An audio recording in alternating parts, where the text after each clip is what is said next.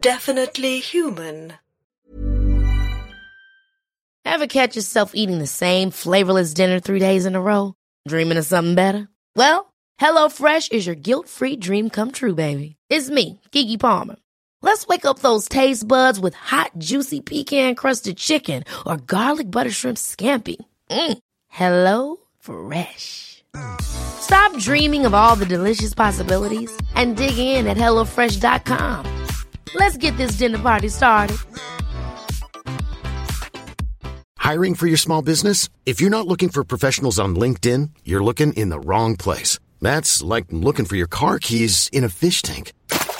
LinkedIn helps you hire professionals you can't find anywhere else, even those who aren't actively searching for a new job but might be open to the perfect role. In a given month, over 70% of LinkedIn users don't even visit other leading job sites. So start looking in the right place. With LinkedIn, you can hire professionals like a professional. Post your free job on linkedin.com/achieve today.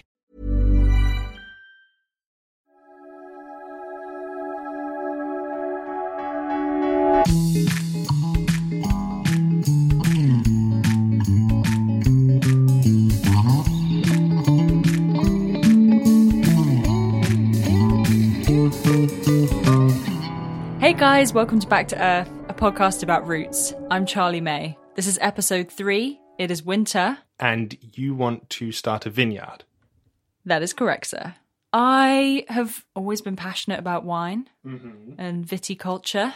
I think I really want to do something with my hands, returning to the farm and actually kind of growing something, building something, doing something, creating a product. I'm hella good at marketing. That's been my kind of whole shtick, I suppose, in the last 10 years of London is marketing. And I think that's probably what having a wine brand is mostly about.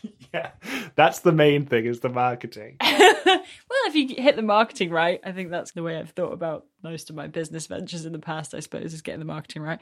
But how hard can it be? You're just growing some grapes out of the earth. So do you know anything about vineyards? I've been to a lot of vineyards. I've been to a lot of wine tastings in vineyards all around the world. I've been to vineyards. I was with you one time. Yes, in Portugal we went to one, didn't we? Yeah. We got very drunk. I do not remember it. You never spit into the bucket. We did leave with a crate of wine, I think. I mean, that's the idea, right? Send you through the gift shop on the way out. Yeah. And yeah, I think it's something that I could do. It doesn't take up much space. There's potentially high profitability for a small amount of land. I don't think Britain is particularly well known for vineyards, or maybe I'm wrong. I don't know. Is it? Well, you say that, but I actually think it's becoming well known for vineyards. So last year, I was on a press trip in Champagne in France, and I was talking to a champagne grower. So that's why it's called Champagne. Yes, exactly. It's a location in France, and that's where they grow all the champagne. So I was talking to the champagne grower, and 2 years ago in France, I think champagne reached temperatures of like 40, 45 degrees or something, and the vineyards just burnt, and they lost a lot of crop. So champagne growers have been furiously buying up land in the UK because the climate in the UK is the exact same climate that Burgundy was 25 years ago. And that's nothing to be worried about, presumably. Right?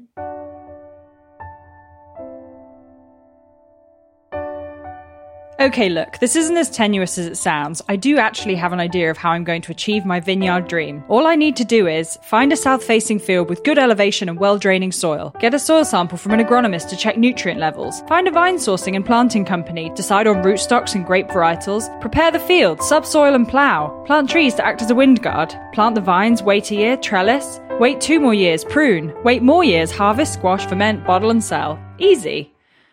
All right, maybe I can't do all this on my own. For one thing, there's no way I can afford it. So I guess it's time to call out my contact in London. By which I mean the only person I know who likes wine as much as I do, Ben. Hiya, you all right? Yeah, good, you? Yeah, good, thanks. How's it going up there? Ben is an entrepreneur with a background in publishing and journalism. We've never collaborated before, and we have very different backgrounds, but I think we could make a good team. Well, I tried... Basically, I went to wine shop around here. It's pretty good. And, Yeah. It's got like a variety of different grapes. Yeah, because the most common ones are Chardonnay and Sauvignon Blanc, aren't they? Yes. Yeah. which are French grapes that we can't do. Like, we'd have to spray them every 8 days in the summer, and it would be just a nightmare just to let them live, you know what I mean? Ben is keen to invest in half a field to start, which is potentially 10,000 bottles of wine. But we need to figure out what rootstocks to go with. I don't think it's a good idea to compete with household names. I'm much more interested in German hybrids, which are less conventional and have a wider depth of flavour. So I bought some crates of wine from local vineyards to get a taste of what's out there. Our first bottle is a late ripening Kernling variety. Kernling is a Riesling cross. Aromatic and fruity with a fresh acidity. That actually is very nice. I could imagine drinking that on a hot summer's evening. Ooh, that's really good. So, I don't think this one's won any awards. This is the one of them that hasn't won any awards. But yeah, do you think that's a grape of interest for us to grow? Yeah, I do too. I like that a lot. You don't like it? Yeah, no, I like it. I mean, Yeah, but you're not a white wine person, are you? not really, no. It's certainly sharper than good old Pinot. Yeah. It's very different. I don't think it's a quaffer. No. It's something to be savoured, a nice special one. Yeah. We're saying that's in the negative, right? I love a Riesling, but I've been told it won't grow in our region. Maybe Kernling is a good alternative. Our next bottle is made from 100% Madeleine Angevine grapes. We have 2 vintages from 2018 and 2019. So vintage, right? Although, considering what 2020 was like, 2019 does seem like a lifetime ago. That one's definitely got a lot more body to it. I don't like this one as much as the other one. No. Is this the award winner? This is the award winner. I'm getting an aftertaste, which is a bit sweet. I think if you were drinking this all day in the sun, you'd get a bit of a headache. Yeah. So I'm not sure if being able to drink it all day in the sun is a widely accepted characteristic of good wine. But so far, I'm leaning towards the Kernling. Next up, another Madeleine Angevine. But this one's been matured in Seguin Moreau oak and acacia barrels. Was that a bit Muppets? That's exactly what I was thinking. Oh, wow. That's completely different. You can taste the barrel. You can. It tastes kind of woody, don't you think? I don't think I'd rush out to buy another bottle of any of them. The first one. First one. Yeah. I would. I'd You buy didn't like the first one. Well, then I tasted the other one. You don't think it's down to us we're doing used to drinking plonk and we're not used to Rolls Royce stuff? Maybe. Maybe I didn't pick the best drinking partners for this job. Anyway, if we're going to do white wines, why not a sparkling too? How hard could it be? I've got my hands on a Pet Nat, which is an ancestral method wine that dates back to the 16th century. This one's a cloudy, dry Kernling, and to be honest, it's not like any bottle I've seen before. So the bottle is wrapped in many layers of cling film. Should we be worried? Yeah, you better not whiz it up and down because they've said it will open with a bang. It came with a handwritten note from the vineyard saying, in capital letters, take care opening, the caps fly off with force, pointed away from everyone and have a glass at the ready. The pressure is high at this stage in the life of a bottle fermented fizz. You better go and open the door and stand in front of the door and open it. Point it away from you guys. Thank you. Much appreciated and all that. Wait for the explosion. Oh, God. Oh! Jesus Christ! Oh, my God! Stop. Well, we've certainly christened the new studio. Thank God we were outside. That went everywhere! I mean, I want to say I wish they'd made it clearer, but I think they did. Wow, so that really just blew up. Well, I see what they mean about cloudy. Yes, it is, isn't it? It looks like apple juice. Oh, wow. It's very fizzy. Quite savoury as well. Very dry. Yeah, not bad. Yeah, I like that. Everything about it is very homemade. The sticker seems quite homemade. The writing is almost done in a handwritten style. And then it's got a bottle top on that's quite unique. It tastes homemade as well. Well, it's naturally fermented in the bottle, so I presume that's different to how you would make a sparkling wine usually. Although, don't you ferment it in the bottle? I need to learn all this. Don't worry, past Charlie. Present Charlie is on the case. So, unlike the traditional champagne method, Pet Nat is bottled prior to completing its first fermentation, allowing carbon dioxide to be produced by the natural sugars found in the grapes. Champagne, on the other hand, is fully fermented and strained from the vat. Then yeast and sugar is added for a second fermentation in the bottle. I'm sure that's right, but if it's not, sue me. Please don't sue us. David's shaking his head vigorously. Please don't sue us. Our final bottle is Solaris. Solaris is a dry white German variety. It's very popular in English vineyards thanks to its hardiness and resistance to diseases and frost. Try saying that when you've had a few glasses. So what exactly does hardiness taste like? Apparently it's smooth and crisp with a suggestion of rhubarb and citrus lime, carrying a long finish. It's nice. It's quite tannin-y. Yeah. I should think that would make a good sparkling. I think so too. What do you think, David? Yeah, I like this one, actually. It's really flavourful, if that's the word. Yeah. It's got a nice bouquet. It gets away from the Pinots and the Sauvignon Blanc. It's a totally different thing, and it would go well for weddings, I would thought. She raised her eyebrows. Made sure the microphone was close to my face to raise my eyebrows. I'm not quite getting this. Weddings. We could turn one of the south-facing fields into a venue overlooking the estuary and the vineyard. I'll add it to the list along with all my other great ideas. I still can't believe how inspired I feel down here. I was actually a little worried that living in Devon would slow me down. I always thought of people in the countryside as having a quieter, more relaxed lifestyle. But I don't feel like that. I actually feel more energized than ever to engage and explore new ideas and opportunities. And it's so amazing to be working alongside my mum and even David. I think he might have been a little reluctant at the start of this adventure, but now he's enjoying it as much as I am. More or less. I think I better answer that. Hello, Matthew. How's it going? I'm all right. How are you? Yeah? The usual. That well. Good to see you. Good to see your face. Yes, in your new office. Yeah, what do you think? It's very... I'd seen it when you were building it. You were showing me lots of... With your bare hands. That's not true. You showed me lots of pictures of the outside. I feel like I've been following this since its genesis as a tiny little barn thing that was falling down with no roof. And now, look, it's got a roof. I know, it's a bit echoey, though. Do I sound like I'm sort of in a cave or something? Yeah, you've not... Show us... What have you got in there? Nothing.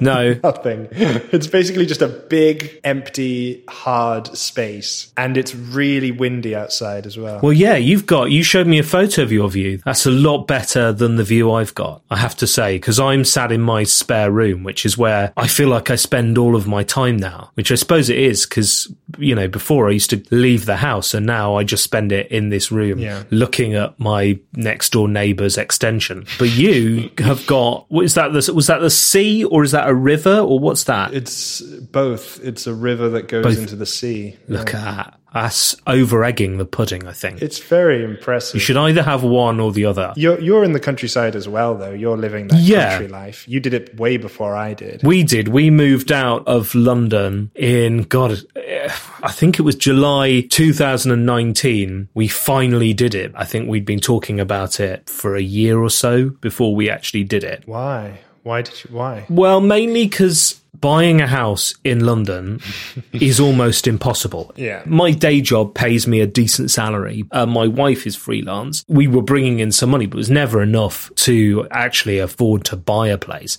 And then the other problem you've got is, you're renting. London rental prices are much higher than, than they should be, or certainly what they are out of London. I mean, what we're paying here out in the middle of nowhere in Oxfordshire for a 3-bedroom house, we're paying about 500 quid, maybe less than what we would be paying in London. And we get more space. We've got a garden. It's a nice place to be. I can't say I don't miss London a bit, especially now. It was different when we moved out here because I was still working in London and everything like that. But now the world's gone a bit crazy. Suddenly I'm working from home all the time and barely ever leave the house. Well, it's been weird. I think you're probably the only person I've had regular contact with over lockdown, apart from Charlie and work. Yeah, that's pretty much the same, for me. The people I'm speaking to most regularly are people I've married or people I've fathered. And which one of those am I? Hello, son.